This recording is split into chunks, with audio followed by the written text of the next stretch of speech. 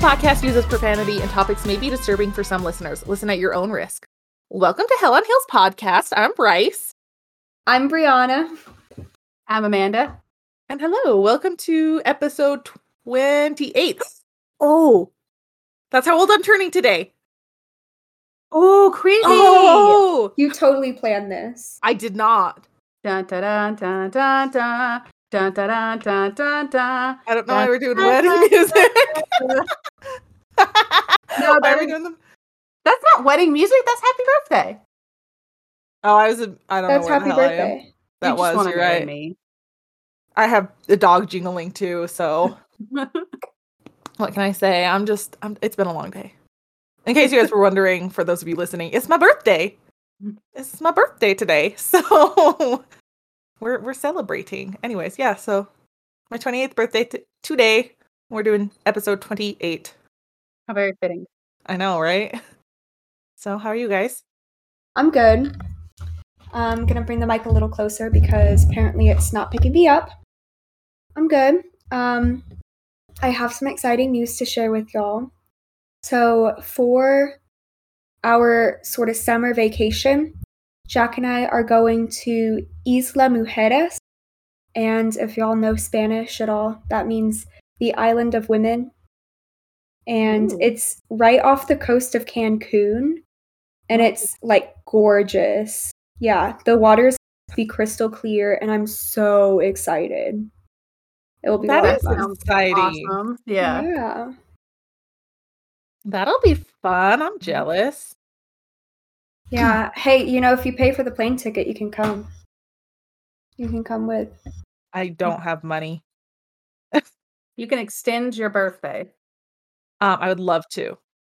Well, Amanda, do you have any updates? I don't think so. I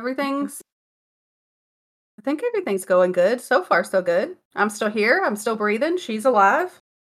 I think that's what matters. Yeah. Oh, husband, him good too. He's good. Husband good. Husband good. Husband good. Okay. Well, so we're just gonna talk about me now. It's my day anyways. I'm just kidding. Go for it. But I was really excited. So Cody's not a good gift giver. He never has been, and bless him, I love him. But he's learned through the years just to take me where I want to go, and I will buy it, or I'll choose it. And so that's what he did. And you're ready to see where we went today, and I'm super excited. Barnes and Noble. I love Barnes and Noble. I haven't been to one in forever because there's Books A Million, but Books A Million isn't Barnes and Noble. Okay, that look that Brie gave me of why are you excited to go to Barnes and Noble? I understand though. I understand. So, because it's my birthday, and I decided I had no limit. Is it your birthday? It's my birthday, yeah. Oh shit! Okay. So, I got me not one, but two cute little bookmarks. Love them. Those are cute. One says inspire, one says believe. But I also got... wait for it. I got 4 books. So the first one, Serial Killers, The Method and Madness of Monsters. Oh, that's good and thick too. Yeah, it's a thick one. And it's got pictures. It has pictures! That's my kind of book right there. Pictures? Yeah. If they popped out, oh my god. Even better, I know. Yeah. The next one, Serial Killers and Psychopaths, True Life Cases That Shocked the World. This one also has pictures. Who is that on the front? No idea. Okay. You will let me know when you know. When I get to it in the book, I'll let you know. Okay. You know that Bryce already claims it though. Yeah. I claim everything. I call dibs. I haven't been claiming anything that's not already that's not already on the list. I've been trying to do this. Yeah, this week I called birthday dibs. I was so mad that she claimed Gypsy Rose Blanchard. I wanted to do it so bad. Sorry. And that you claimed Anna Delvey, Amanda. Yeah. I legit was gonna, I remember I was gonna say that right before you said it. Well, sorry. Another one that I claimed, Elizabeth Smart, and I bought a book. This is her book. So I'm excited for that one. Have you heard about the Elizabeth Smart case, Brie? Nope. Oh my god, it's a damn tragedy. I don't know how else to say it. It's horrible. Okay. The last one that I'm super excited for. Not that I'm not super excited for all of them, but this one I'm like extra excited for. DB Cooper. Do you know who DB Cooper is? Me? Oh yeah. It sounds really familiar. Oh my gosh. Oh my god, it's such a good one. You've probably heard of it. Yeah, that's what I said. I've definitely heard the name before. I just no. Such a good. Oh my god, it's an unsolved one. Yeah, I'm so excited for this one. I've already got dibs on this one too, by the way, but it's already been dibsed for a while, so that's what I got. That's my birthday present to add to my thousands of books that I already have that I haven't read. So there we go. And even better, we went out to dinner and we got ice cream. Well, we got gelata. I already ate it, but it was delicious. You already ate a lot of it. She ate a lot of gelata. Ate a lot of gelata. So, anyways, that's my update. That's my day. I'm in a great mood. So, anyways. Awesome. You want to ruin it and tell us a horrendous tragedy? Yeah. Because this was an awful case that I researched. Wonderful. Question mark? Well, it's a little bit longer, so buckle in for about 11 pages. And unless you guys have any other updates, I'm just going to jump in. So this is the story of the Butcher Baker. Have you guys heard of the Butcher Baker or Robert Hansen? I've heard of Robert Hansen. I haven't. Okay. But I'm really digging the Butcher Baker. I'm liking this. You're not going to, but that's okay. Hell yeah. Okay. So I'm just going to do a shout out to the Case Files podcast. I listened to their podcast and they did such a phenomenal job. Like, they did this in 2 episodes, but they are giving a lot more detail about a lot more victims than I'm going to go into. So they did wonderful. If you want all those details, after you listen to us, of course, go into that Case Files and find that episode. It was wonderful. He also has a wonderful accent. I love Case File. He does, yes. His Australian accent. I almost said British. Australian. Yes. He's wonderful. I don't know where. It's fine. Okay, it's your birthday. It's fine. So, spoiler alert, Robert Hansen is the Butcher Baker, and he's a piece of garbage. So, in case you were wondering. Why he's labeled in here garbage, also garbage? That would be why he's labeled that way, yes. She is referring to our drive, and I didn't want to put his name on there, so I named him Garbage. So he is a serial killer who operated between the years of 1971 and 1983. So his early life, he was born Robert Christian Hansen, born on February 15th, 1939. He was born in Esterville, Iowa.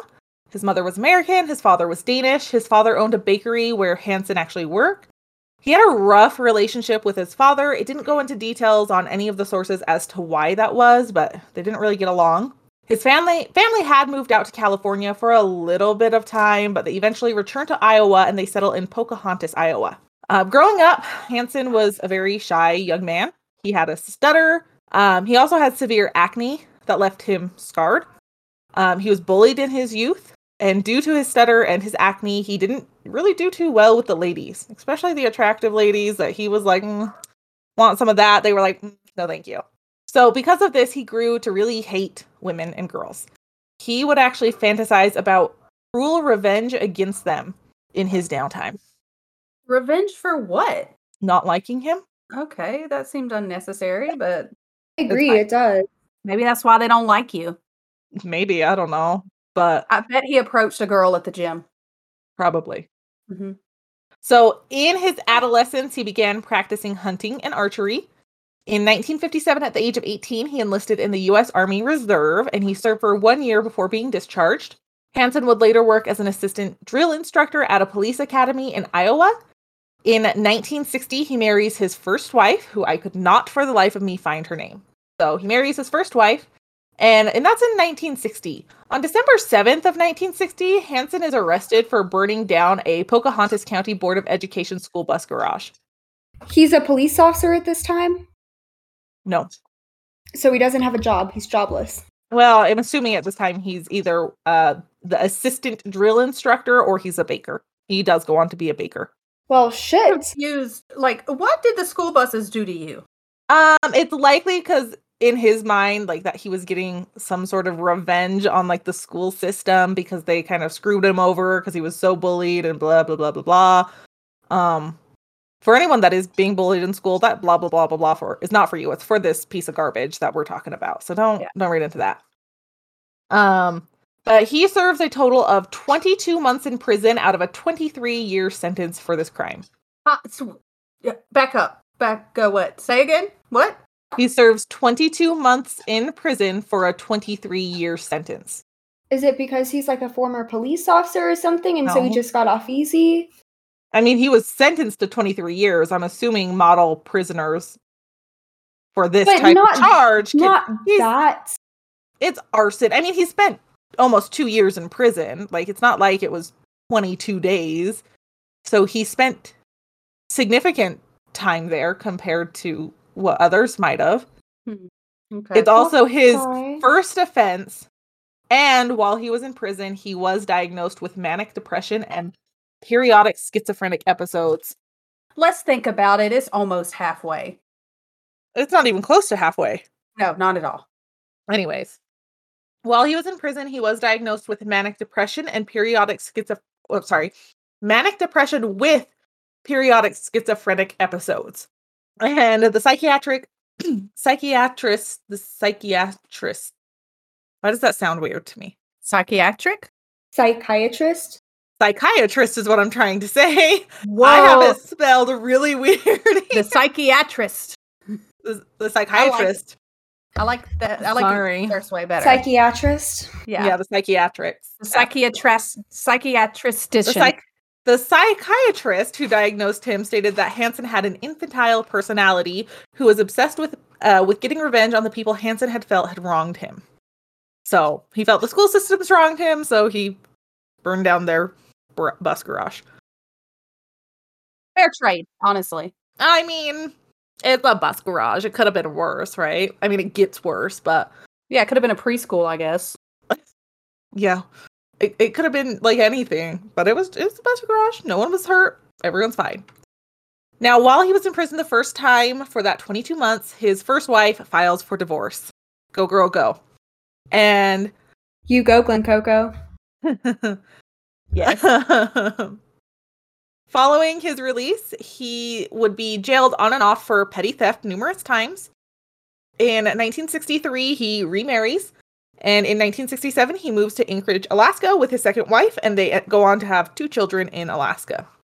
In Anchorage, he was well liked by his neighbors.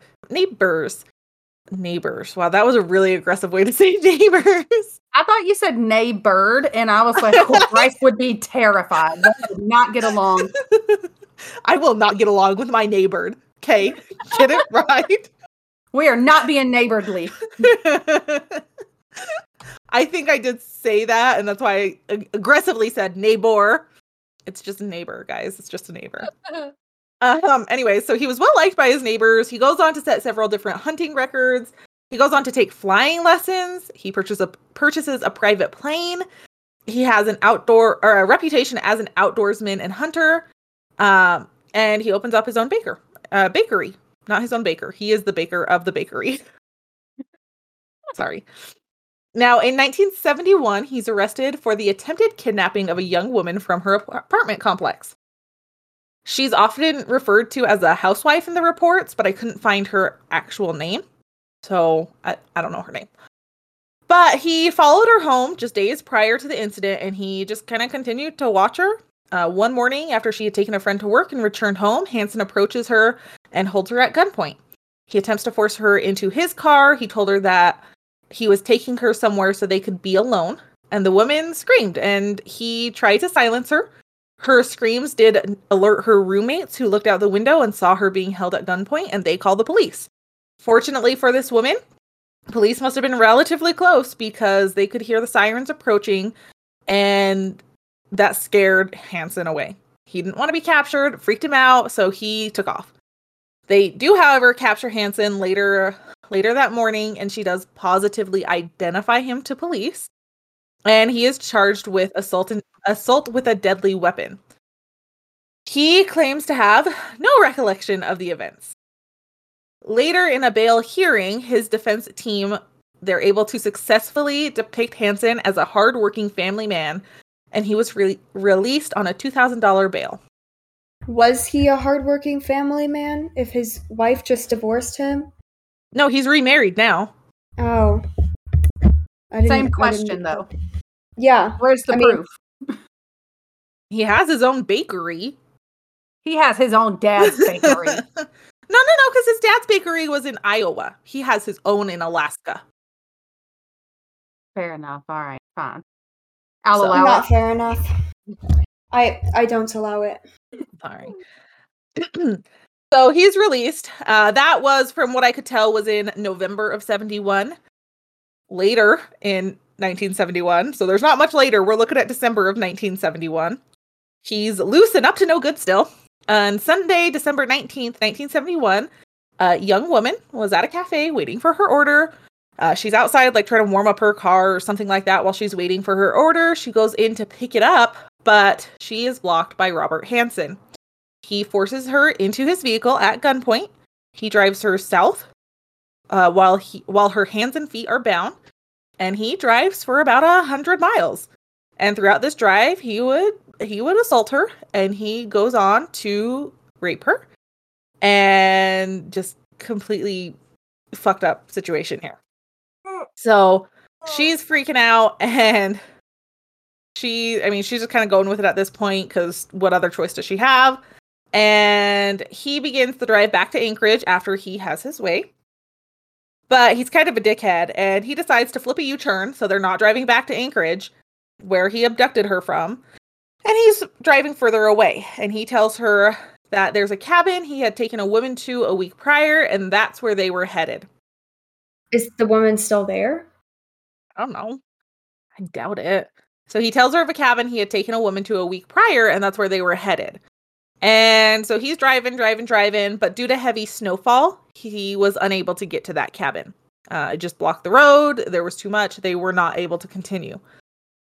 Hansen again begins driving back to Anchorage, but this lady can just tell. He is agitated, he's upset, and she's like, he is eyeing that cliff. He's going to kill me. And Hansen, he slams on the brakes and forces her out of the car and tells her to start running. She refuses, and she tells him she's not going to run no matter what. And she ends up begging for her life. She's just, please don't kill me. She makes promises that she would not go to the police. She's offering all sorts of information as insurance that she wouldn't. She gives him her name, her address, her kid's name, her parents' address, anything she can think of just to be like, you know where we live now. Like, I'm not going to go to police. Like, I can't. And first of all, the fact that you think he's going to remember without writing it down, not going to happen. Sure. He didn't remember. Sorry. I was going to say, shit, I can't even remember what I had for breakfast this morning, let alone 4 addresses, a few names, and shit else. Exactly. You had addresses for breakfast? What did I yeah. hear wrong? I said I can't remember what I had for breakfast, let alone addresses, people's names. Okay, I heard that wrong. There's commas. Somebody's making a lot of noise on my end, so. I got you. But yeah, no, I did have addresses for breakfast. They were pretty good. Amanda, I'm supposed to be talking, okay? You can't tell me I'm making too much noise. It's your birthday, so I'll let it slide. Anyways. It's your birthday. Okay, sorry. And just like that, he takes her back to Anchorage and drops her off about a block from where he had abducted her. So Megan worked out real well for her. She was able to convince him that she wasn't going to go to police. And she does keep her word and does not report it to police. But just days later, the body of a young girl was found in the woods. Her body was found nearly naked. She had been sexually assaulted. She had a slash on her chest where a knife was used to cut open her bra. She had died from hypothermia.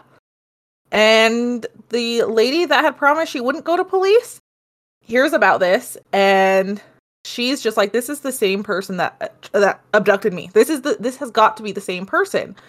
And she has a moment where she's like, oh my God, I need to go to police because he's going to continue doing this. Like, I wasn't his last, and this isn't his last. And so she decides that she's finally going to go to police. Now, just to be clear, this murder that from the girl that was murdered that died of hypothermia, there is no evidence to support that Robert Hansen killed her. This is just the second lady's belief based off of her experience. And that's kind of the point of telling you the story, is that this is what made her realize she needed to go to police. So she does. She goes to police and she identifies Robert Hansen as the man that had kidnapped and raped her. Now, keep in mind, he committed this second attack while he was on bail for the first attempted kidnapping. Not looking too great. What a dumbass. You would think, but story goes on. Right now, I'm still mad at him because you said she died of hypothermia. So I'm waiting and I'm listening, but I'm pissed. Yeah, that literally means that he left her out in the fucking cold. It's Alaska. Alaska. Yeah, exactly. Yeah. It's fucking freezing. I'm guessing, like, I don't know. I don't know how much snow Alaska gets. I'm guessing it's way up there, like at least a foot of snow if it's not, currently snowing. Yeah, like if she died of hypothermia, he left her there to die. That's what I'm gathering from that. Yeah, again, exactly. There's nothing to support that he killed her. So, but maybe I have something else I'll mention later on that supports he possibly killed her. So, possibly. That means most definitely. No, that means possibly. So, anyways, let's get to where somebody takes out the garbage. We're only on page 3 of 11, so it's gonna be a minute. Son of a biscuit. All right. It just gets worse. I'm sorry. So she goes to police. She identifies Robert Hansen. He enters into a plea bargain where he pleads no contest to the attempted kidnapping of the first victim, where he ran off. He didn't actually kidnap her. And all charges for his second victim were dropped. Now, the prosecution felt there was not enough evidence to convict him for the actual kidnapping and rape. It was hearsay at this point. He said this, she said this. So there was no evidence to support it, and they didn't feel like they could get a conviction off of it. In the sentencing remarks, the judge told him, quote, "I believe you have a serious illness that makes you extremely dangerous." And then the same judge goes on to sentence him to just 5 years in prison and added that he recommended work release as soon as possible so he could pursue his career and support his family. Okay. So he just gets 5 years. That's it. End of story. Then as soon as he gets out, he should get a work release so he can just go back supporting his family. Do whatever the fuck he wants to do. Work release happens when you're incarcerated. It's so you get released early. Which is like what I'm most angry about. He did get released early. He served 3 to 6 months in jail and was released on work release. I can see Amanda's blood boiling. Like, I don't know the law. Okay, so I don't know. I know that judges, they typically have to stick around the same sentence for each kind of crime. Okay, I get that. And I don't know about that. So 5 years, I don't know how much he's technically supposed to get in this situation. But you can't just turn around. You can't say like, "Oh, you're dangerous. Probably gonna remain dangerous," and then be like, "I think you should only do this long." And y'all really, he deserves to be let out early and work release. Pardon? Yeah, so the fact that he only served, some sources said 3 months, some said 6 months. So somewhere between 3 and 6 months is how much time he served for attempted kidnapping at gunpoint. Well, I guess he wasn't charged with attempted kidnapping. He was charged with assault with a deadly weapon. So that just, don't even get me started on that too, because I don't understand why attempted murder or attempted kidnapping. I don't understand why your plot not working gets you less time in prison. Does that make sense? Mm-hmm. It's like we're saying, okay, well, since you failed, we're only going to give you this much. Well, he was a model prisoner, so, I mean, every time he's been in jail, he's been a model prisoner so far. You're not a model prisoner when you're not in jail. He's not a prisoner anymore, Amanda. That was he's not a model citizen. Yeah. But he's a model prisoner anymore. By the way, you guys can go into the first 2 pictures. Oh, I already did. I also looked at Cindy too. let's not I've go just been ahead. looking at his dingy face. Okay, so where am I? So the year after making parole, he abducts a 16-year-old girl. He drives her around for hours at gunpoint, and he sexually assaults her over and over and threatens her. He basically says, I'll find you and I'll kill you if you say anything, and she complies, and he does release her. Yes, Bree. Okay, so 2 things. One, I'm going to say it first, although I thought it second. When you said, I will find you, he said, I'll find you and I'll kill you. It literally reminded me of that Taken. Have y'all seen Taken? Yeah, when but that's the guy on the different. phone, he's like, I will find you and I will kill you. Yeah, I'm but sorry, he's it looking just for his reminded- daughter, so we can't be doing that. Yeah, I know. How old is he at this point? That was my second thing I wanted to say. Question. I didn't look First it up, question. but 36. He's literally kidnapping a 16-year-old girl when he's 20 years older. Mm-hmm. So Probably because they're easy to take advantage of, because he's a disgusting, tiny little man. yeah. So in 1975, in the Tenderloin district of Alaska, I just see Amanda laughing her ass off. I gotta go giggle at the Tenderloin district too. Yeah, I love me a good tenderloin. Well, he's in the Tenderloin district of Alaska, and he meets a sex worker. They agree on a price, and he again holds her at gunpoint and rapes her. This woman never files charges with police, but she goes on to give his license plate number to a rape crisis center. Yeah. Uh-huh. They were able to identify him from that, and they contacted Hansen's parole officer. And when Hansen was confronted, he basically told the parole officer that they had just gone out on a date. And she started demanding money, and he refused to pay, and so she's just making up this rape accusation. And the parole officer, he's not convinced, but his hands are tied. He doesn't have anything to go off of.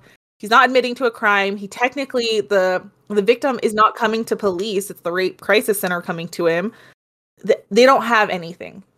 And so the parole officer is forced to drop it.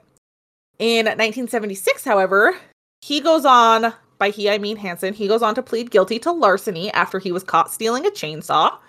And he was sentenced to 5 years in prison and required to receive psychiatric treatment. But the Alaska Supreme Court reduced his sentence, and he was released with time served. Now, during this trial, during court, Hansen's parole officer actually testified to Hansen's increasingly violent behavior, and he gave input that Hansen should be in prison for public safety. The judge, however, did not take his priors into account, and they believe that he lived his life normally. He had a job, he had a family, he had kids. And so his neighbors liked him. So if you have kids, you're still going on raping people and fucking assaulting people and holding people at gunpoint? Shit. That's all I had to say. The end. The Neighbors. Thanks for listening to my rant. How does he keep getting reduced sentences? What qualifies this man? It's because he's manipulative. He's manipulative. That's all it's coming down to. He's looks like Swiss cheese. I'm sorry. I'm not trying to talk bad about people. I myself have a couple scars from acne, but I just really don't like this slimy person. Lizard man. None of us like the garbage, okay? That's why you have to take the trash out every now and then. Yes, Brie. So I have a quick question about the picture, specifically the second one of him. This could have just been something on the camera or whatever, but what is that thing underneath his chin? No idea. I have no Okay. clue. So. Okay. Where was I? Okay.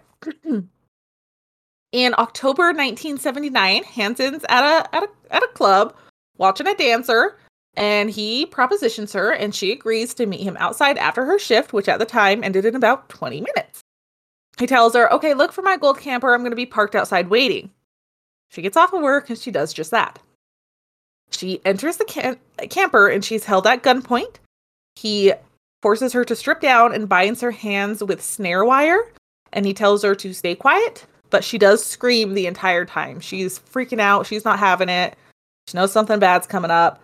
And Hansen, fearing getting caught, he jumps into the driver's seat and he just takes off. She's still in the camper, though. And basically, he's attempting to get to Wilderness to have what he considers alone time.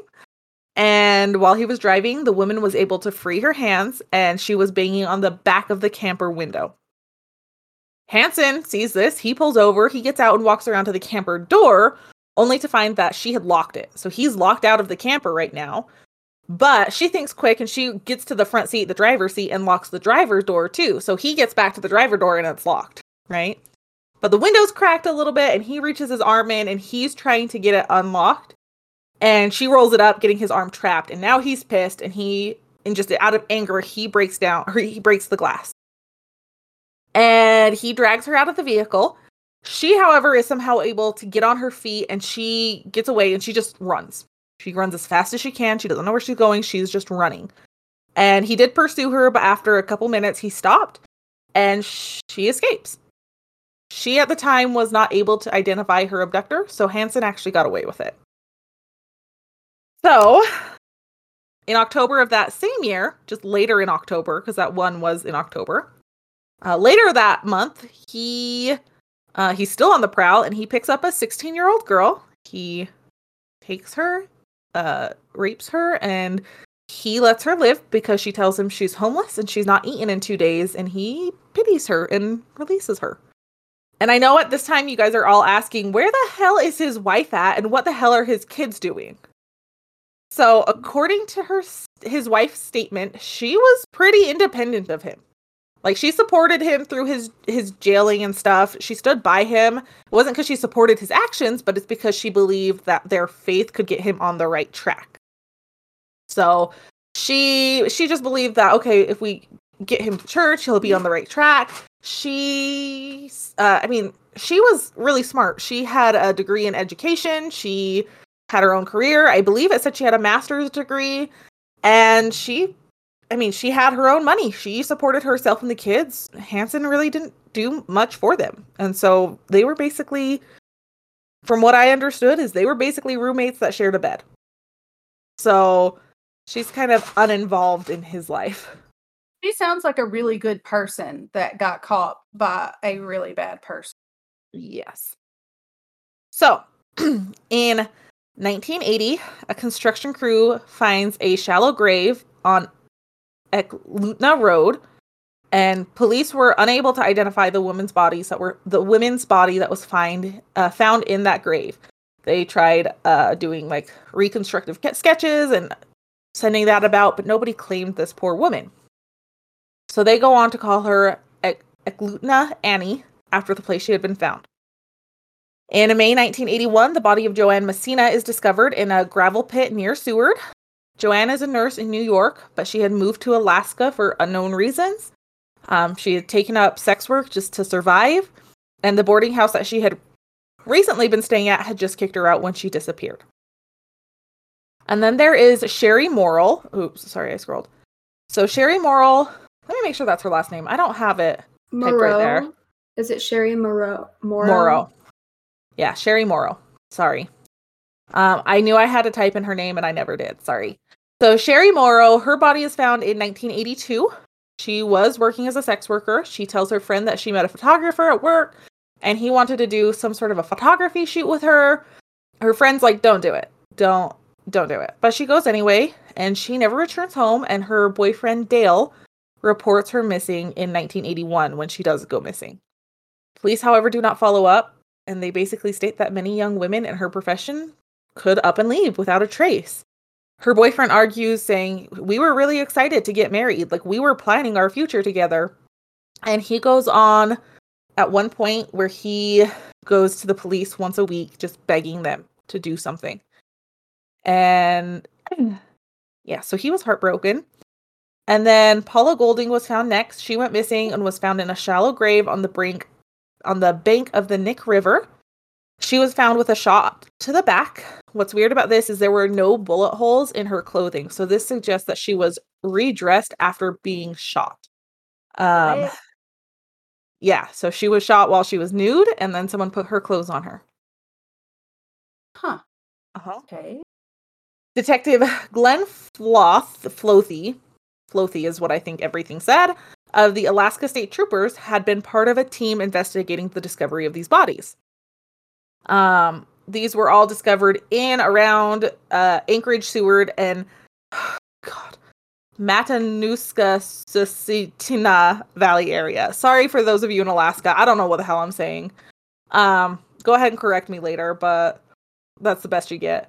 So Flothy believed that all three women had been murdered by the same person, and he goes on to contact FBI Special Agent John Douglas, and he requests help with an offender profile.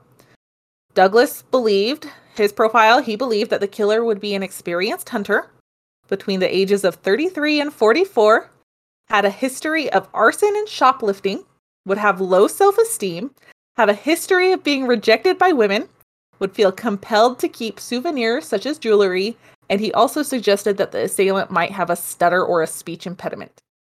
Shit, that is spot on. Bro, like this, I love shit like that. Like if I could go back and like take college seriously, this would be it. Either this or like a linguist. But yeah. FBI gives him this profile, and like I said earlier, these killings are happening between 1971 and 1983. By this time, he had his MO. He would abduct women at gunpoint. In most instances, he would tie her up and rape her. He would then take her to a secluded area, play a fucking sick and twisted game of cat and mouse, typically stripping them nude and making them run from him. He would release the women, and then he would hunt them as if they were animals. And he would shoot or stab his victims and then redress and bury them. He would then return home as if nothing happened. In 1983, Hansen sends his wife and kids to Europe for a little getaway. So they're gone. They're out of the picture. Nothing. They don't know anything right now. Yes. He sends them, or they go willingly? I know you said that like she kind of does her own thing, so that's why I ask. Like, did they just decide to go? Or I'm assuming he said, hey, why don't you guys go to Europe for the summer and do a family vacation? I can't because I have the bakery. And they willingly went, but he paid for it. Okay. So he did this. He states that he did this to complete what he referred to as his summer project. And he posted an ad in a local singles newspaper seeking women to, quote, join me in finding what's around the next bend over the next hill. Get over yourself. So he posts that. He's got some nefarious plans. And on June 13th, 1983, Hansen offers 17-year-old Cindy Paulson $200 to perform oral sex. She agrees. She gets in his car, and he pulls out a gun and holds her at gunpoint while he drives her to his home. Now, it's an empty home because there's no wife and kids. He ties her up in his basement, and he rapes and tortures her. Cindy claims to have been chained by her neck to a pipe in his basement. She stated that after this, he left her tied up while he took a nap on a nearby couch. And he told her, don't wake me up. You don't want to see me when I'm mad. So there's that. When he woke up, he rapes her again, and he loads her up in his car, and he drives her to the private airport. So this is a small private airport, so, like no TSA or anything like that, so nothing crazy. He told her that he intended to take her to his cabin in a remote area, and his cabin is like this little shack in the Nick River area by the Matanuska-Susitna Valley. Susitna, I don't know how to fucking say it, sorry. This was actually only accessible or easily accessible by boat or bush plane. And while he was preparing his plane, Paulson, or Cindy, she saw her opportunity. Speaking of, you guys can go into that third picture. So she sees her opportunity, and while her hands are tied, her wrists are not tied, they're cuffed in front of her body. She manages to get herself in the front seat of the car, open the driver's side door, and just bolt out towards the closest road. So this girl, she takes off, and she gets to the busy road, and Hansen did pursue her, but he was too late. And This girl, she's running barefoot and handcuffed as fast as she could. Now, Paulson had intentionally left her sneakers in the car as evidence that she had been in his car. So she was thinking ahead. And a truck driver ends up seeing her and stopping to help Paulson. The truck driver, bless his heart, Robert Yount, stopped to help her and stated that he was alarmed by her appearance. He drove her to the Mush Inn, where she jumped out of his truck and ran inside. And there she pleaded with the front desk attendant to make a phone call to her boyfriend. And the truck driver, Robert Yount, is like, I'm going to work, bye. And he goes to work. But once he gets to work, he calls police and he's like, so, real weird thing happened today. I think you guys should go check it out. And he tells them what happened. He's like, there's a girl. This is where I left her. It's just kind of weird. And the Anchorage Police Department arrive at the Mush Inn, and the clerk tells them that the girl took a cab to the Big Timber Motel. What did you say that this place called? Mush So Inn. it started at Mush Inn, but she went to Big Timber Inn. And if you mix them, it's almost Big Bush Inn. So this is just like none of these names sound like hotels, safe places to sleep. Yeah. The clerk there tells them go to the Big Timber Motel. She took a cab there. So the Anchorage Police Department officers arrive at her room. Now keep in mind the Anchorage Police Department is different than the Alaskan State Troopers that are investigating the murders. So Anchorage officers arrive at her room and they find her still handcuffed and alone. She's just there. So they take her to the police station where she gives them her statement and she describes the perpetrator. Hansen is found and he's questioned by APD, but he denies the accusations. He stated that Paulson was trying to cause trouble for him because he wouldn't pay for her extortion demands. Sound familiar? This isn't the first time he's said it. Skeevy butthole. Mm-hmm. Now, regardless of his past, the Anchorage Police Department struggled to believe his story because of what they called his meek demeanor and humble occupation as a baker.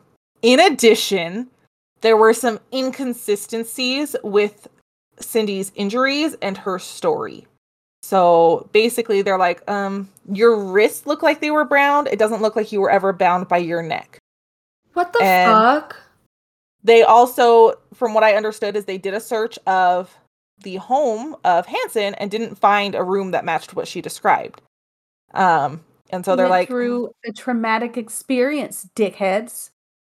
Yeah. So, in addition, Hansen also had an alibi from his friend John Henning. John Henning, I'm not upset with him. I'm disappointed with him. All right, Dad. He gets a call from Hansen the night that this all happened with Cindy, and he's like, "Listen, I made a mistake, John. I called this prostitute over, and she's demanding I pay more, and I'm refusing, and now she's claiming rape to the police, and I just don't want this to ruin my family. And it was a mistake, and he's just claiming all this left and right." And John, he's a good guy. John was just trying to be a homie. Yeah, and so he does give him an alibi, which he later retracts, so don't worry about that. But because of all these things, this really keeps Hansen from being considered a serious suspect. They're kind of like, whatever. Like I said, this kind of kept him from being kept as a serious suspect. However, when Flothy. What have I been saying? Flothy? I think I've been saying Flothy. I don't know. When the Flothy person, that detective, catches wind of Hansen, he realizes that, oh my god, this matches perfectly to the profile we had built. So he talks with Paulson and he wholeheartedly believes Paulson. He's like, okay, this girl went through this and she went through the ringer. Plus with the profile that the FBI made, he was able to secure a warrant to search Hansen's plane, vehicles, and home. And he brings he brings Hansen in for questioning. And on October 27th, 1982, investigators uncover jewelry belonging to many different missing women. An array of firearms were in a corner hideaway of his attic. They found an aeronautical chart with 20 plus X marks hidden behind his headboard that he shared with his wife. The marks seemed to indicate sites where prior bodies had been found. They would go on to discover additional bodies at those sites. Hey, here's just a thought. Oh my Okay. word. When he goes to trial and prison, reduce his sentence. Just a suggestion. What Amanda, she you're means to fired. say is make his sentence longer so that he actually stays in there for that amount of time. Okay, well, we'll talk about it. So when he is confronted with the evidence found in his home, he's like, deny, deny, deny. And it explained that Flothy, whoever it is, Flothy. It looks like Bree is saying Flothy. Actually, I was saying them both simultaneously. Flothy. It's Flothe. Flothy. See, float. That's where I'm like, I would think it's just like floth. Flothe. fluff. I don't know. I'm gonna go with Flothal bottom. I don't know. Floful Bottom. That's the name of the Floful. episode. Floful Bottom. Because I keep thinking like apple bottom jeans, boots with the fur. With the fur. The whole club was looking at her. From what I understood is he sets up like this, he intentionally does everything in the interrogation room. Like he's very methodical in what he's doing. So when they bring Hansen in, he's got like pictures and evidence lined out for him to see, to be like, interesting. And then they could just keep throwing more and more evidence at him. So initially Hansen denies any accusations. He's like, no, I don't know who you're talking. What? Who? No. And finally, as more and more evidence is presented, he starts blaming the women and he's trying to justify his actions. And eventually he confesses as each item of evidence is presented to him. And he admitted to a spree of attacks against Alaskan women starting in 1971. And he stated that his early victims were young girls and women between the ages of 16 to 19. And he later transitioned to targeting sex workers because it was a lower profile. He was charged with assault and kidnapping, multiple weapons offenses, theft, and insurance fraud. The insurance fraud was because he sent a claim to the insurance for alleged theft of some of his trophies, and he used the money he got from the insurance to purchase his plane that he used to fly women out to murder them. You are fucking kidding. He goes on to say that for insurance fraud. I don't know how much he got. He goes on to claim that he recovered the trophies in his backyard later and just forgot to tell the insurance. Flipped his mind. Because that's something you forget. And those trophies are something you just find in the backyard later, right? Yeah. So. Oh no, totally. Like as a kid, I collected bird feathers. Yeah, but those were precious. They went into your house with you, not in your backyard. No, my mom made me get them out of the house because birds have diseases. Well, you still attempted to take them in. Oh, I have some now. See, with the mounds and mounds of evidence against him, he goes on to enter his first plea deal where he pleads guilty to 4 counts of first-degree murder. And the reason is jewelry belonged to the victims. They found the murder map, and ballistics came back with a match between bullets found at the crime scenes that matched Hansen's rifles. And so we're only talking about those 4 women that I listed off earlier. However, him and his attorney go to sign the first plea deal, and the prosecution is like, no, we're fairly certain that this murder map here shows where your different victims are. So let's just make this perfectly clear that, yeah, you're going to plea for these 4 murders. However, we're still going to prosecute you for every other body we can. And he freaks out, and they enter into a new plea deal. And this plea deal includes him pleading guilty to the 4 first-degree murders for the ones that they had evidence to, and he had to cooperate in identifying other victims and where their bodies or remains were. So he had to help decipher some of the marks on the aviation map and locate those bodies. And he did confirm it was a murder map. He also confirmed the police theory about how he abducted women by holding them at gunpoint, meeting them on the streets, and then forcing them into his car. He even stated that some of his victims he would let go if they were able to convince him that they would not call police. Yes, Amanda. What? No, always call police, please. Yeah, always call the police. Even if you convince them. If you can convince them to not call the police and therefore not kill you, please call the police immediately after. Mm-hmm. But I do understand them too, because I've had a boyfriend hit me, and the first thing on my mind was not call the police. I did later, but no. He goes on to provide details about his other victims in return for serving his sentence in federal prison and also no publicity in the press. He was trying to spare his family. So, Oh. you know. I mean, I get it for his family, but I don't like him. Well, like, right, but you could very easily spare your family by not doing any of this. Yeah, so he confessed to a total of 17 murders, and he also confessed to raping an additional 30 women at this time that he did not murder. Now, they needed him to take them to where he buried the bodies, because like they had the map, but it wasn't necessarily 1000% accurate. And witnesses that went with, like officers that were there, were horrified when they were taking him to the grave sites, because he was like reveling in it. He was excited. Like the way he acted was just disturbing and disgusting. He was reliving what he would consider his finest moments, even though they're not. He's a loser. So, he is. So he does show them the 17 different grave sites in and around central Alaska. 12 of them were unknown to investigators. The only reason they knew about them was because of the map. And there were a couple marks on the map that he refused to give details of, including 3 marks near Resurrection Bay in Seward. And police suspect that 2 of the markings belong to the graves of Mary Thill and Megan Emmerich. And Hansen denies killing them, but the time frames of their disappearance, as well as Hansen's location at the time, match up. And so, I don't know, he's already killed all these people and going to jail, so I don't... Anyways, so Hansen was sentenced to prison. Would you like to guess how many years? What was he on trial for? 5. So he pled guilty to 4 counts of first-degree murder. 23. You guys are so far off. Thank God. 100. 12 months. I'm just kidding. No. Just kidding. Are you guys wanting to continue guessing? Because it's more than 100 years. Oh, hell yeah. Is it like 234? More. Is it a lifetime for like each of the women? Basically. 461 years without the possibility of parole. So he could not even be paroled. Finally. For real. Like, y'all let him slip through the cracks for this long. Mm-hmm. Not even slip through the cracks. You just let him walk out the damn door. You opened it for him. I did miss a bullet, and police did exhume the remains of 12 victims, and they returned those to their families if they could be identified. So.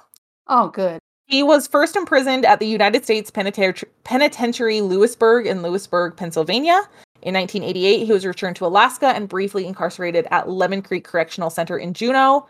He was also imprisoned at Spring Creek Correctional Center in Seward until May of 2014. He was then transported to the Anchorage Correctional Complex for health reasons.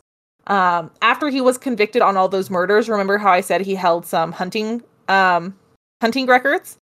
All of those records were vacated after he was convicted. Ah, loser. He died on August 21st, 2014 at the age of 75 at the Alaska Regional Hospital due to natural causes. I have a list of his victims. The first 3 are potential victims. He never admit killing them. He actually denied killing them, but their bodies were found where there was an X on the aviation map. So, first one is Celia Beth Van Zanten. She was 17 years old, went missing on December 22nd, 1971. She was found December 25th, 1971. This is the young lady who was found with, she had died from hypothermia. Again, he denies killing her, but a lot of people believe it was him. And then you have Megan Emmerich, 17 years old. She went missing July 7th, 1973. Again, he denies killing her. Same for Mary Thill, who was 22. She went missing on July 5th, 1975. And a correction to a statement I made, Mary and Megan's bodies were never found, but they do believe that's where they were. The next one is the Eklutna Annie. She was between the age of 16 and 25. She was never positively ID'd. No one's sure when she went missing because no one knows who she was, and they believe that she was killed between November 1979 and June of 1980. She was recovered on July 21st, 1980. She was the first victim. And she had been stabbed in the back. And by the time her body was discovered, it had been partially eaten by wild animals. So that's part of the reason they couldn't positively identify her. Oh my God.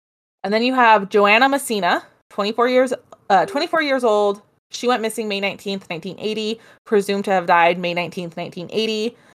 She was recovered late July of 1980, and we've already talked about where she was found. And then there's a Roxanne Eastland, 24 years old, went missing on June 28th, 1980, presumed to have died June 28th, 1980, based off of a confession. Her body has never been found, but Hansen confessed to killing her. There's Lisa Futrell. She was 41 years old. She went missing on September 6th, 1980. Unclear of when she died. Her body was recovered May 9th, 1980. And that was with the help and guidance of the garbage. And then there's Sherry Morrow. She was 23 years old.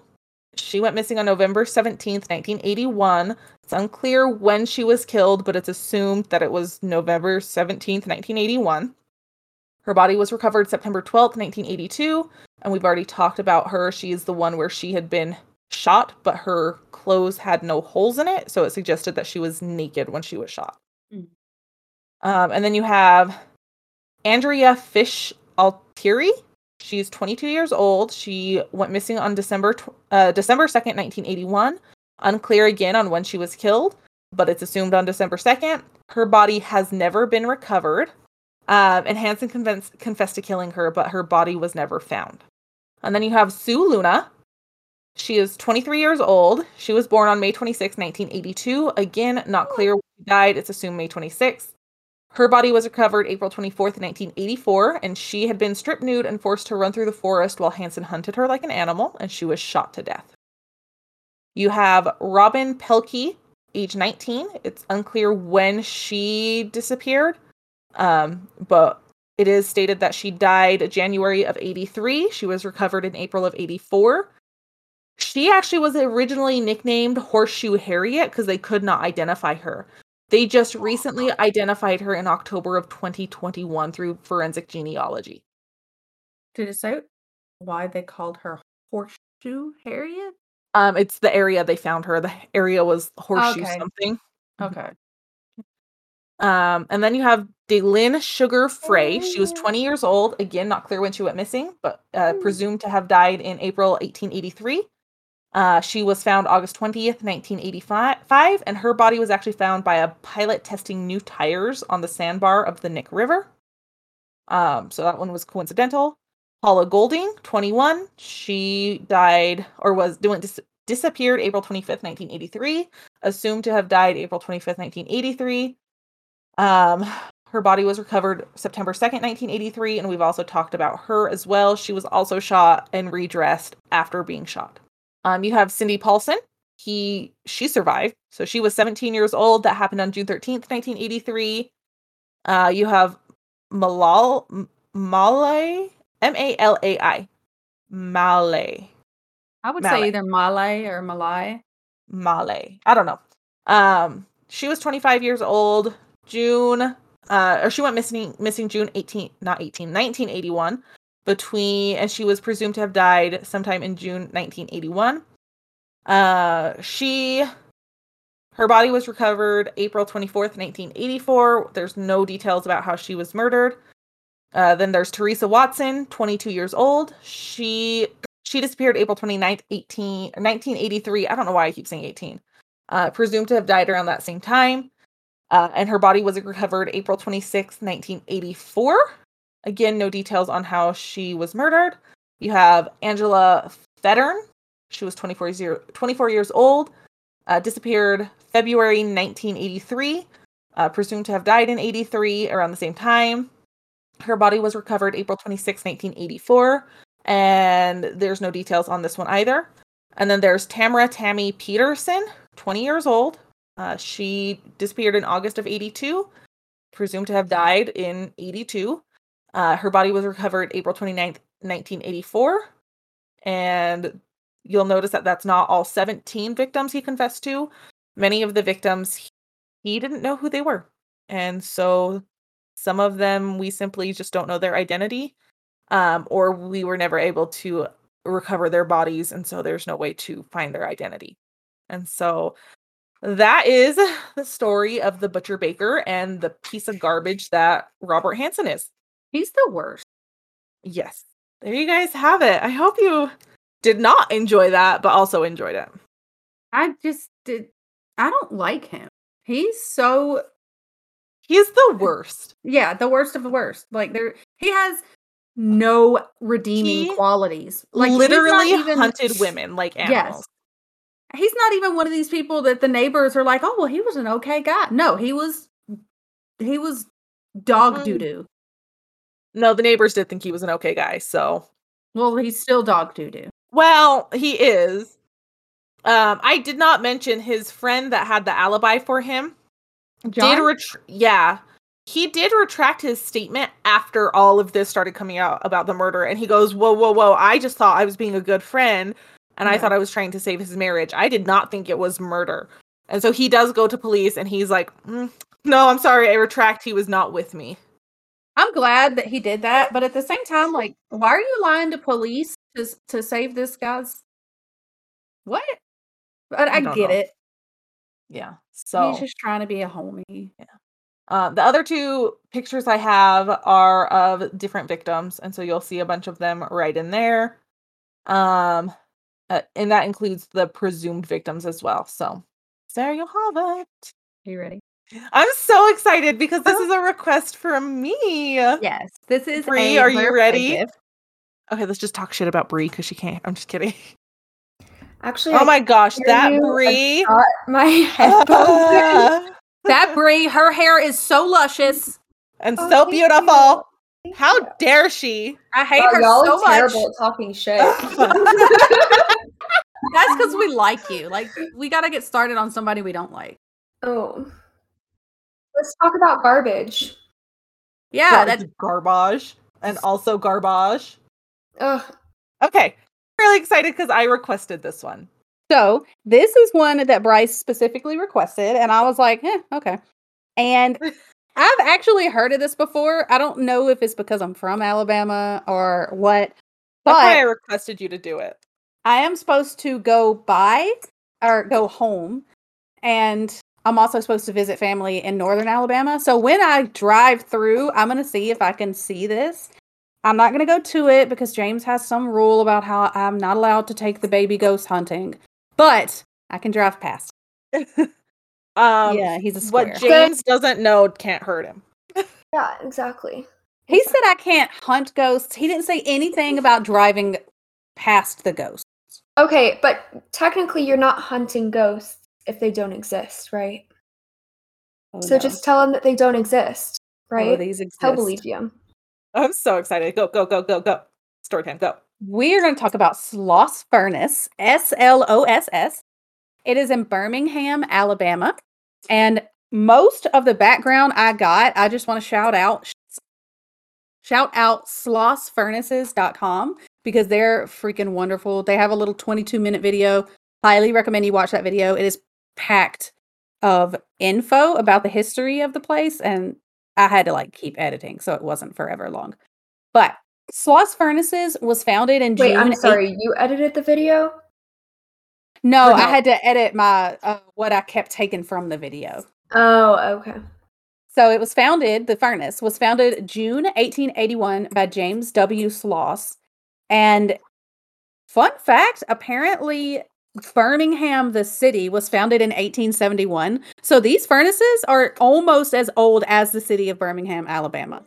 Pretty cool. It was in operation from April 1882 to 1970. It was one of the most successful industrial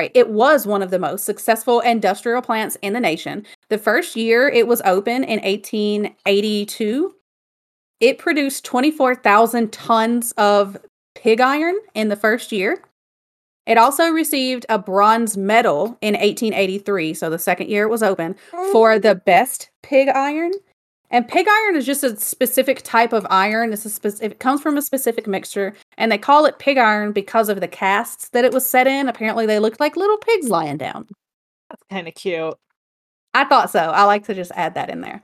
Sloss, the man, retired in 1886, and he sold the company to a group of investors and financiers. And they reorganized in 1899 as Schloss Sheffield Steel and Iron, but they never made steel. They intended to, and it just never panned out.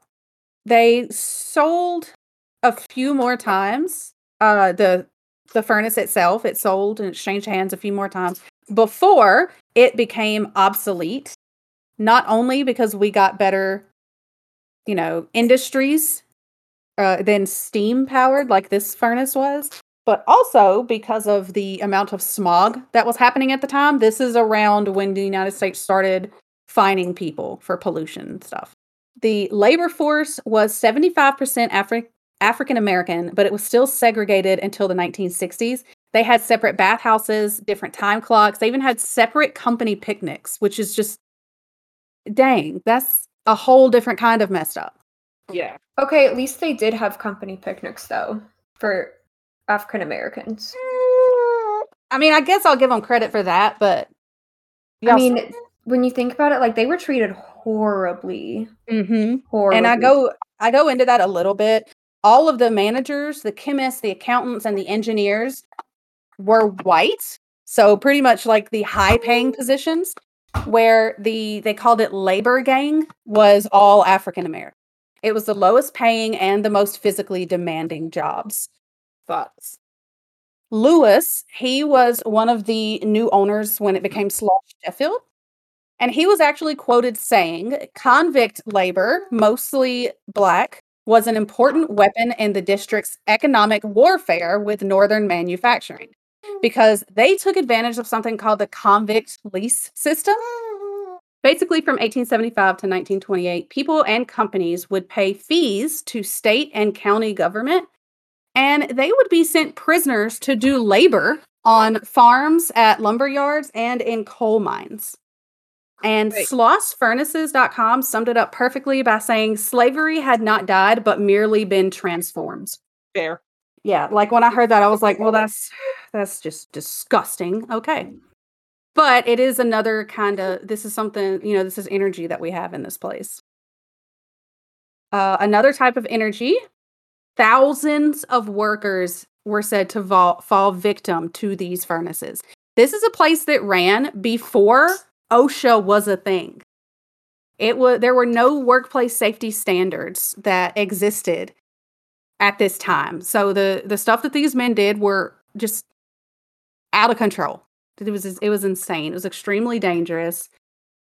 Men were incinerated after falling into molten steel. They were poisoned by carbon monoxide. That's a part of making steel. They were subject to steam explosions. Men fell off catwalks. They worked 12-hour days. They had no holidays, no time off. They were paid really poorly. And oftentimes actually, it said that they were paid in something called scrips, which was not money, but it was store credit that worked at the store, the company store on the grounds of the furnace. What did that store sell again? It sold like your basic goods. It was kind of like a grocery store or something like that, 1800s-y. That was Bitch, I don't want a fucking apple for my birthday. Give me some actual money. Yeah, like, no, this is, they didn't do that. So in the 1970s, that's when Congress enacted OSHA, but the plant did start making some safety improvements before that. They started making these improvements under the direction of Vice President James Pickering Dovell. And he was the head of a lot of this. The company didn't really want to sink the money that it was going to cost into making these changes. One of the shows that I watched about this, the man, he used to work there, and he said when they worked there, they had a saying, kill a man, hire another one, kill a mule, buy another one. They didn't want you killing any mules because you had to pay for them, where they could just hire another person. That's fucked up. Yeah. And these safety improvements, they only made these during World War I, when they started making close to $2 million a year because they were selling steel and stuff like that to the government. So now, since they're making even more money than what they were, they decided to go ahead with this. One of those improvements you can see is the third picture, and the top is called floor casting, and they would basically pour this molten lava into these casts on the floor. And then that changed in the 1930s. They installed the thing on the bottom, which is called an automatic pig casting machine. And this machine was developed in 1895, but the Sloss administrators, they kept refusing to install it because of how much it would cost. What does it do? It just fills the casts automatically, and it did end up, not only was it safer because you didn't have people handling this hot liquid iron as often, they still had to, but this machine poured it so the people didn't have to, and it kind of saved them money and perfected their quality because it was a machine doing it, so it was more uniform. After closing, Sloss Furnaces was abandoned, and it soon fell victim to the elements. Experts recommended demolition due to the extensive damage to the property, and the community rallied together and they saved Sloss Furnace. I'm sorry, y'all, this is a lot of S's. They saved Sloss Furnaces in 1981. Say that 5 times fast. No. Okay. Save Sloss Furnaces, save Sloss. No. They saved it in 1981, and it was designated a National Historic Landmark. The workers renewed the structures, but they didn't change anything. And they opened it as a museum in 1893 on Labor Day. And as of today, it is the only 20th century blast furnace in the U.S. being preserved as a historic industrial site. There are none of the original buildings still standing, but the oldest room they have is called the blowing engine room. And this is where they literally blew air to the engines. And it dates back to 1902. And the engines in that room are from 1900 to 1902, somewhere in between there. So still a long ass time ago. Nowadays, Sloss Furnaces hosts festivals, concerts, wedding, presentations, field trips. It hosts one of the best metal arts programs in the U.S. They offer iron pour demos, classes, and demonstrations. And they boast that their most important initiative is the Summer Youth Apprenticeship Program. And it trains the next generation of metal artists, which is pretty cool. And every other year, Sloss Metal Arts Program hosts the National Conference on Contemporary Cast Iron Art and Practices. And of course, in October, they open it as a haunted house called Fright Furnace. I want to go so bad. Can really we do that? Fun. It was closed for 2021, and their website hasn't been updated yet, so I don't know if they're going to open this year. But I am going to keep looking because it looks so fun. They have like clowns. Can you get on board with that one? Everything. Fuck yeah. Okay. Everyone save up for a Sloss Furnace haunted house. What did it call it? Fright Furnace. Fright Furnace. Yeah, and it's literally, I think, frightfurnace.com. Now, are y'all ready for the spirits? Yes! Fuck yes. So, the first one, if we decide to have another kid, I'm naming him this. James doesn't get a say. Theophilus Calvin Jowers. The whole name or just Theophilus? Theophilus. I like it. It's like Theopolis or Paulus. Theophilus. Yeah, fuck yeah. No, I love that. Theophilus Calvin Jowers. He moved to Birmingham with his family to work at the furnaces. Y'all, he loved working at furnaces. This was like his life's calling. Even though it was seriously dangerous, his wife begged him to quit. But Theo just loved it. And he was actually quoted saying, "As long as there's a furnace in Jefferson County, I'm going to be working there." And that's what he did. He worked at a furnace in Jefferson County. It was in Birmingham. It was not Sloss Furnaces. It was called Alice Furnaces. And one day, Theo fell into the molten iron. The Birmingham Age reported that they were able to salvage his head, bowels, 2 hip bones, and some ashes by attaching a piece of sheet iron to a gas pipe before the rest of him was incinerated. That poor man. Oh my god. Yeah. No. It's Bryce, you wanted to hear this. I know. This one's for you. Oh, I know. I know what I was getting myself into. Trust me, I have seen the Ghost Adventures episodes. And just as a to help y'all kind of picture this, iron melts at 1800 degrees Celsius or 3,270 degrees Fahrenheit. So it's kind of hot. Just a little bit. Mm-hmm. Like, and these men blow on it and it'll cool it off, right? Yeah. Yeah. Actually, yeah. Like dandelion, blow on it. Same thing. Yeah. Okay. So, I mean, not that bad. These buildings, people said it got up to 140 degrees. Like daily in these buildings. They didn't have AC. Ugh. Now, after Theophilus died, workers claimed to see him making his normal rounds. He was working with and checking on his former crew. Other people reported an unrecognizable male figure moving in areas in the furnace that were way too hot for anybody to survive. And they also started feeling cold spots. Shit. Furnaces. It closed. And when it did, it closed and it was torn down in 1905. When it closed and torn down, his ghost started being reported at a second furnace.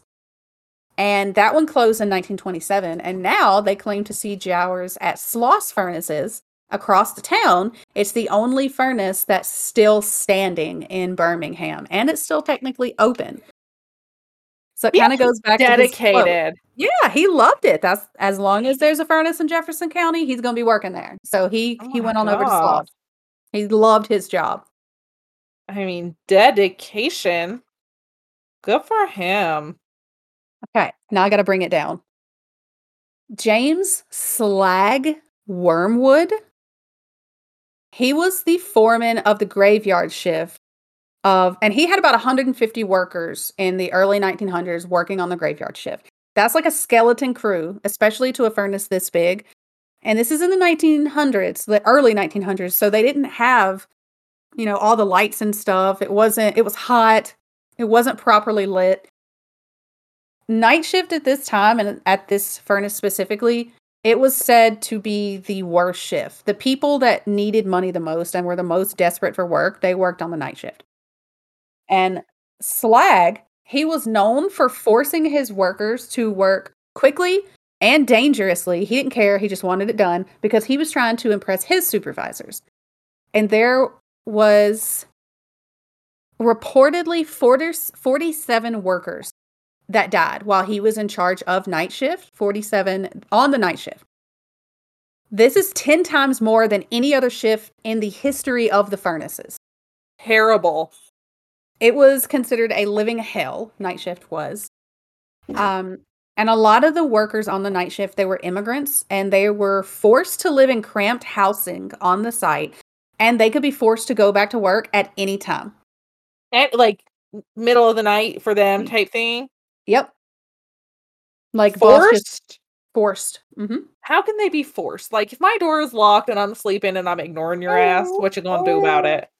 Well, they're immigrants and they live on site. So in my mind, I imagine, before they had any laws against this, they just come with a foot in your door and they're like, hey, put your gloves on and go sling some iron or whatever you do with iron. Super dangerous. Like, you're half awake slinging iron. Mm-hmm. Okay. Yeah, especially molten hot liquid iron. Yeah. That's scary. In October 1906, Slag lost his footing and he fell into Big Alice. And Big Alice is the tallest blast furnace that's on the property. They refer to it as Big Alice.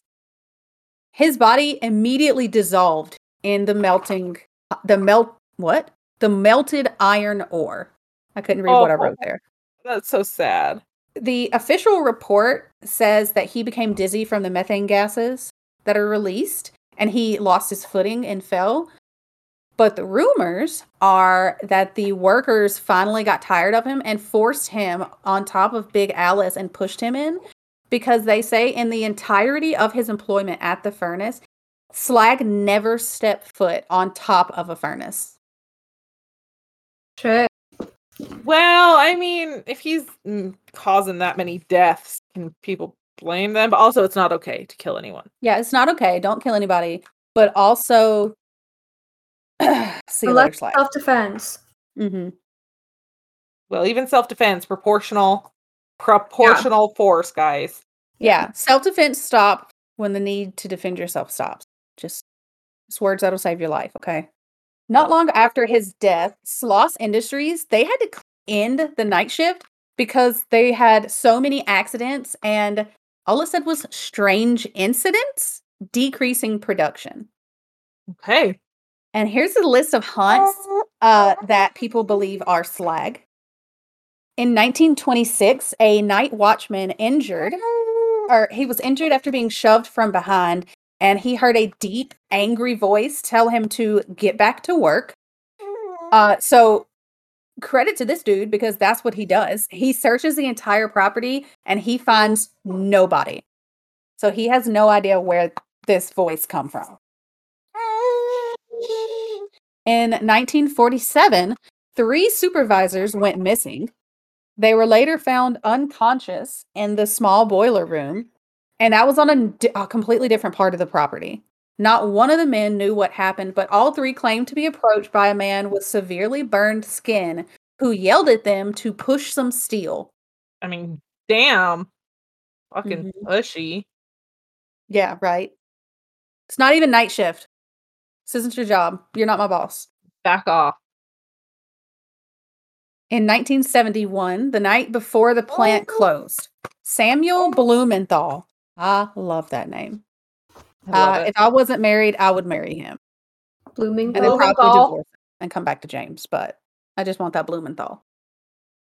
Samuel Blumenthal, he was the night watchman at the time, and he was kind of walking around and just taking a last look at the place. He found himself face to face with, as he described it, the most frightening thing he had ever seen. He described it as evil, half man, half demon, and he said he tried to push him up the stairs. And when Blumenthal refused, the monster began to beat on him with his fists. Rude. So Blumenthal, he's examined by Dr. Jack Barlow, and he was found covered with intense burns, and he never went back to Sloss. He died before he could ever return. Oh, I thought you meant like, never mind, not good. I thought you meant like he refused. Yeah, I tried, like, the way that came out, I didn't like it, and I tried to correct it, but sorry. Never mind. I thought he was like, I'm not going back. I got burns galore. Goodbye. No, it's sad. On October 4th, 2003, Josh Thomas, one of Fright Furnace's longtime crew members, caught on fire after he saw a strange shape.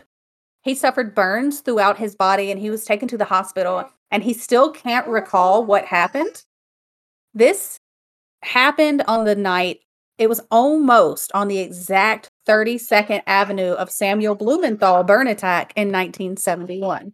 He just like randomly combust. Yep. Okay. The most horrendous death said to happen in the blowing engine room. Prior to the fences being installed in the 1950s, and the fences are in that second photo, a worker was having his lunch by one of those flywheels. And these flywheels are 25 feet tall, and they turn continuously at high speeds. He was sitting kind of up against the pole. If you can just imagine it, he was sitting like towards the middle of it. And he was leaning up against the pole, eating his lunch. And witnesses say that he was literally there. They looked away for a second and he was gone because his clothes got caught in the wheel and he was pulled inside. There was no way to stop the wheel, so they had to just turn it off and wait for momentum to die down and the wheel to just slow to a stop. This man was mangled to death, and historian Dr. Richard Neely said roughly every 2 seconds he would make a rotation, and the witnesses said that there would be less of him there. Oh, poor guy. They also mentioned men caught in a steam explosion, but the sources varied with the facts about this one specific story. However, the most commonly reported it to be 3 men, and they were walking up the stairs dead and didn't know it yet because they got caught in a steam explosion, and witnesses say that their skin was so bubbled and horrible that they didn't know what to do, so they just wrapped them up in sheets at the doctor, and they ended up dying later. That is terrible. Can't imagine. Like, I've got burned by steam before, and I had my skin bubbled up. It's a big old blister. I can't imagine your entire body being like that. That's awful. The last one, again, the names varied, but the story was pretty much the same. There were two men, and I believe they said that they were brothers, but I can't guarantee that. However, there were two men, and what they would do is lower them down into the furnaces because they would have to scrape this stuff called coke. And I believe he said it was just like raw, pure, unfiltered iron. Don't quote me on that either. I'm sorry. I should have looked that up, but it's like a byproduct of making iron. And they had to scrape it off the inside of the furnace. And when they did, some of it fell and caused a small explosion, and it was big enough to knock the men off their feet, and they actually fell into the molten hot steel, and they too were incinerated. Okay. Throughout the property, there are reports. It's everything. You name it, they got it. We got screams. We've got steam whistles, whispers, humming, your batteries suddenly draining when they were full, cold spots, breathing on your neck. People hear metal clanging. There's phantom smells, full body apparitions, feelings of being watched. You've got footsteps either behind you, and when you turn around, no one's there. They also hear them, above you on the catwalks. There's grabbing, shoving, assaulting, figures peeking out from behind corners, columns, and pillars. Excuse me, no. There are reports of children's voices and giggles. Pardon me, no.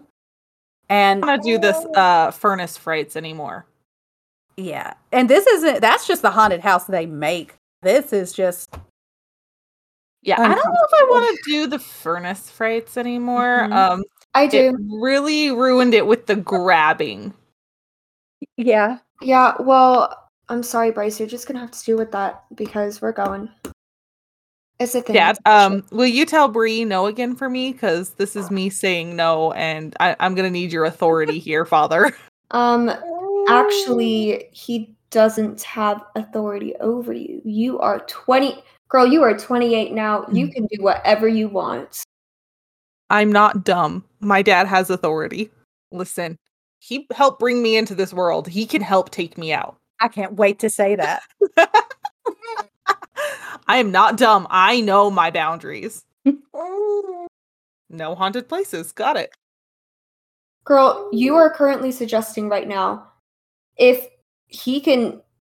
Yes, he brought you into this world, but you're literally saying that he could kill you to take you out. That's the only way that he would take you out of this world. Mm-hmm. And then I would haunt him. Full circle, you know?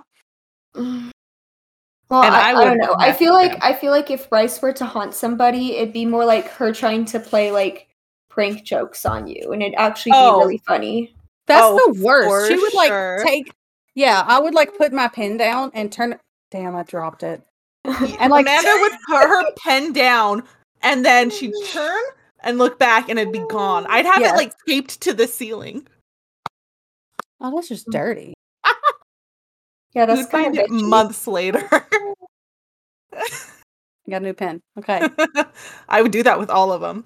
Eventually, one day you'd look up, and there's just a line of pens taped to the ceiling. I would be sweeping the ceiling, and I would be like, "Son of a bitch!" But also, I'm using duct tape. We're gonna have to get a chair. I'm gonna fall out of it.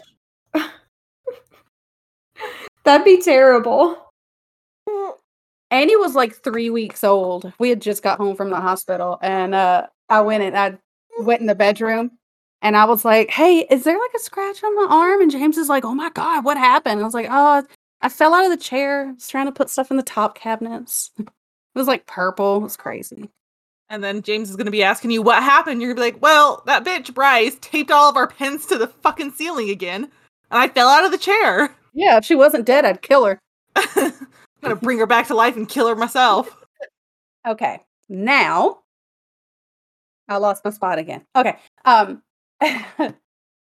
Yeah, there are a lot of reports of children's voices and giggles, and there's reports of women too, because there used to be houses and even schools on the property, because a lot of the workers would live there. So it was really common for mothers and children to bring their dad, brother, whoever, they would bring the workers lunch. And I don't like it, because y'all know how I feel about little kid ghosts. I don't like little kid ghosts, but it's kind of sweet that they're bringing their parents' ghost.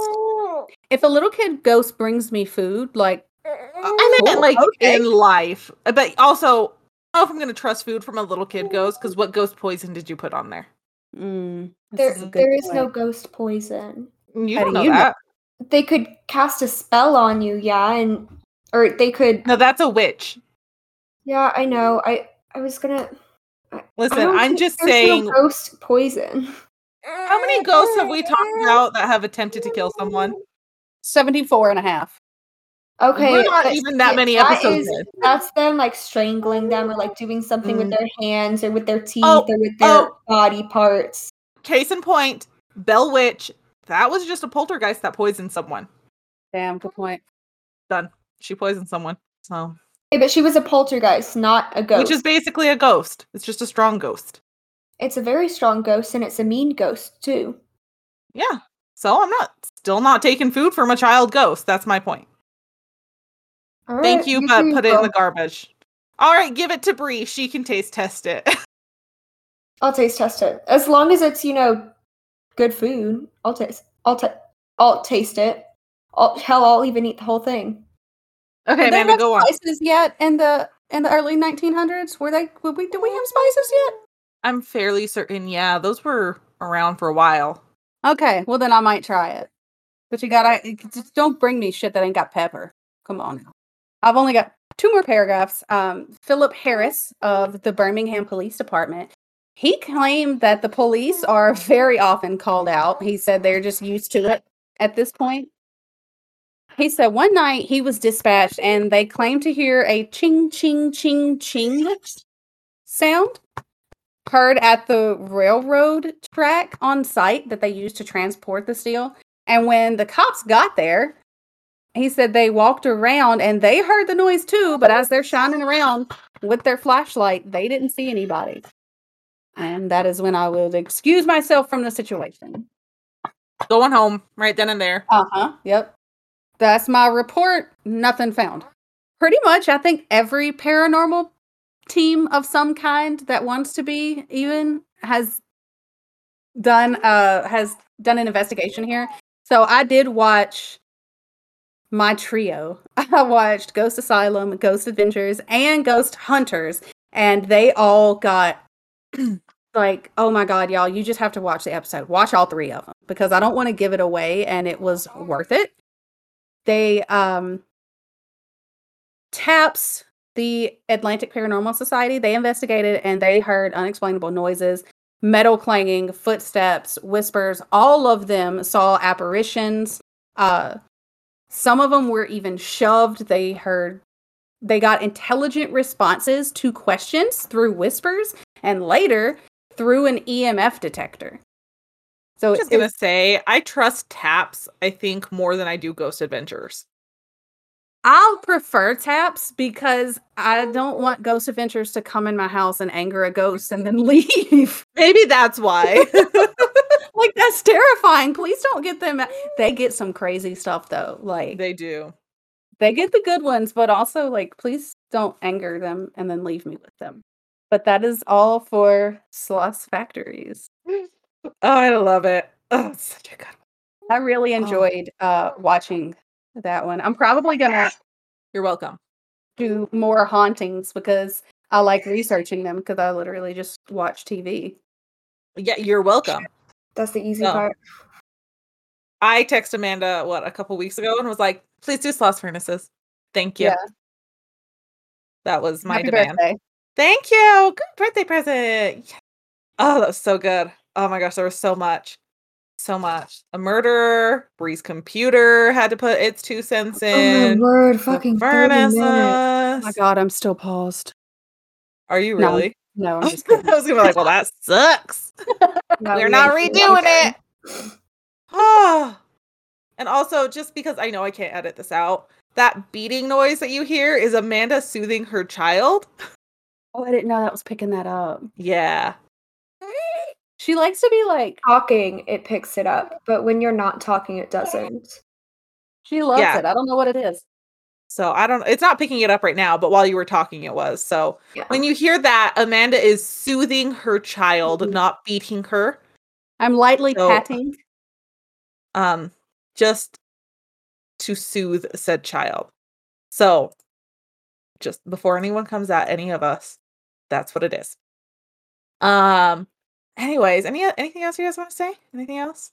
Isn't it someone's birthday or something? God, I think it's my birthday. Isn't it mine? it? Like, yeah, No, it's my birthday. It's definitely That not doesn't sound yours. right. No, That doesn't sound right. it's mine.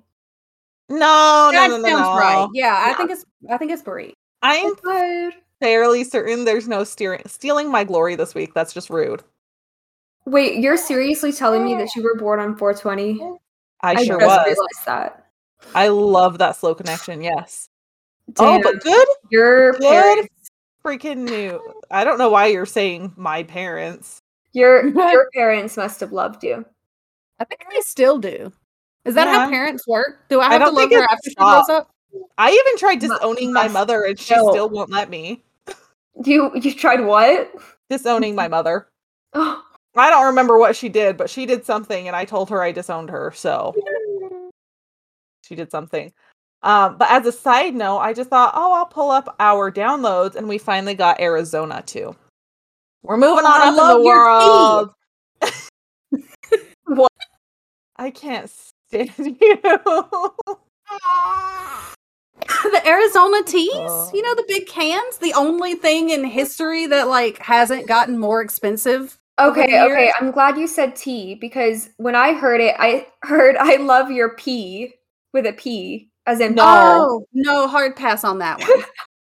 We also have South Carolina listeners now. Well, hello there. Hello, welcome to the party. We could have called you out in the beginning, but I didn't think about it. Sorry. It's okay. It's her birthday. I was too preoccupied by being the birthday girl. Anyways, so those are our updates on our listeners. So thank you guys for listening to us and hearing us out when we're going on crazy tangents, even though I cut most of them out. So Because you have to, or this would be 6 or hours it's gonna long. be a 7-hour episode. Sorry. was like a 3-hour episode. Well, half of that, 30 minutes of that was fixing your computer. Yeah. So True. well, anyways, thank you all for listening to Hell on Heels podcast. To see pictures from this episode, you can follow us on Instagram at Hell on Heels podcast, or Twitter Hell on Heels pod, or Facebook by searching Hell on Heels podcast. You can find us on Linktree by typing in Hell on Heels podcast Linktree. If you want to support us, please like, review, rate, share, and subscribe on your preferred listening platforms. If you want to take your support to the next level, you can, so that we can create more content for you, you can donate through Patreon, where we're working to release specials for patrons. If you have your own true crime or paranormal stories, suggestions, or just words of encouragement, please email us at hellonheelspodcast@gmail.com. Thank you all so much for listening. Be sure to tell your friends to start listening with you guys, or force them to listen with you guys. I'm forcing my husband to listen just because he's a jackass and doesn't do it on his own. But this has been Hell on Heels podcast. Thank you all for listening. Bye.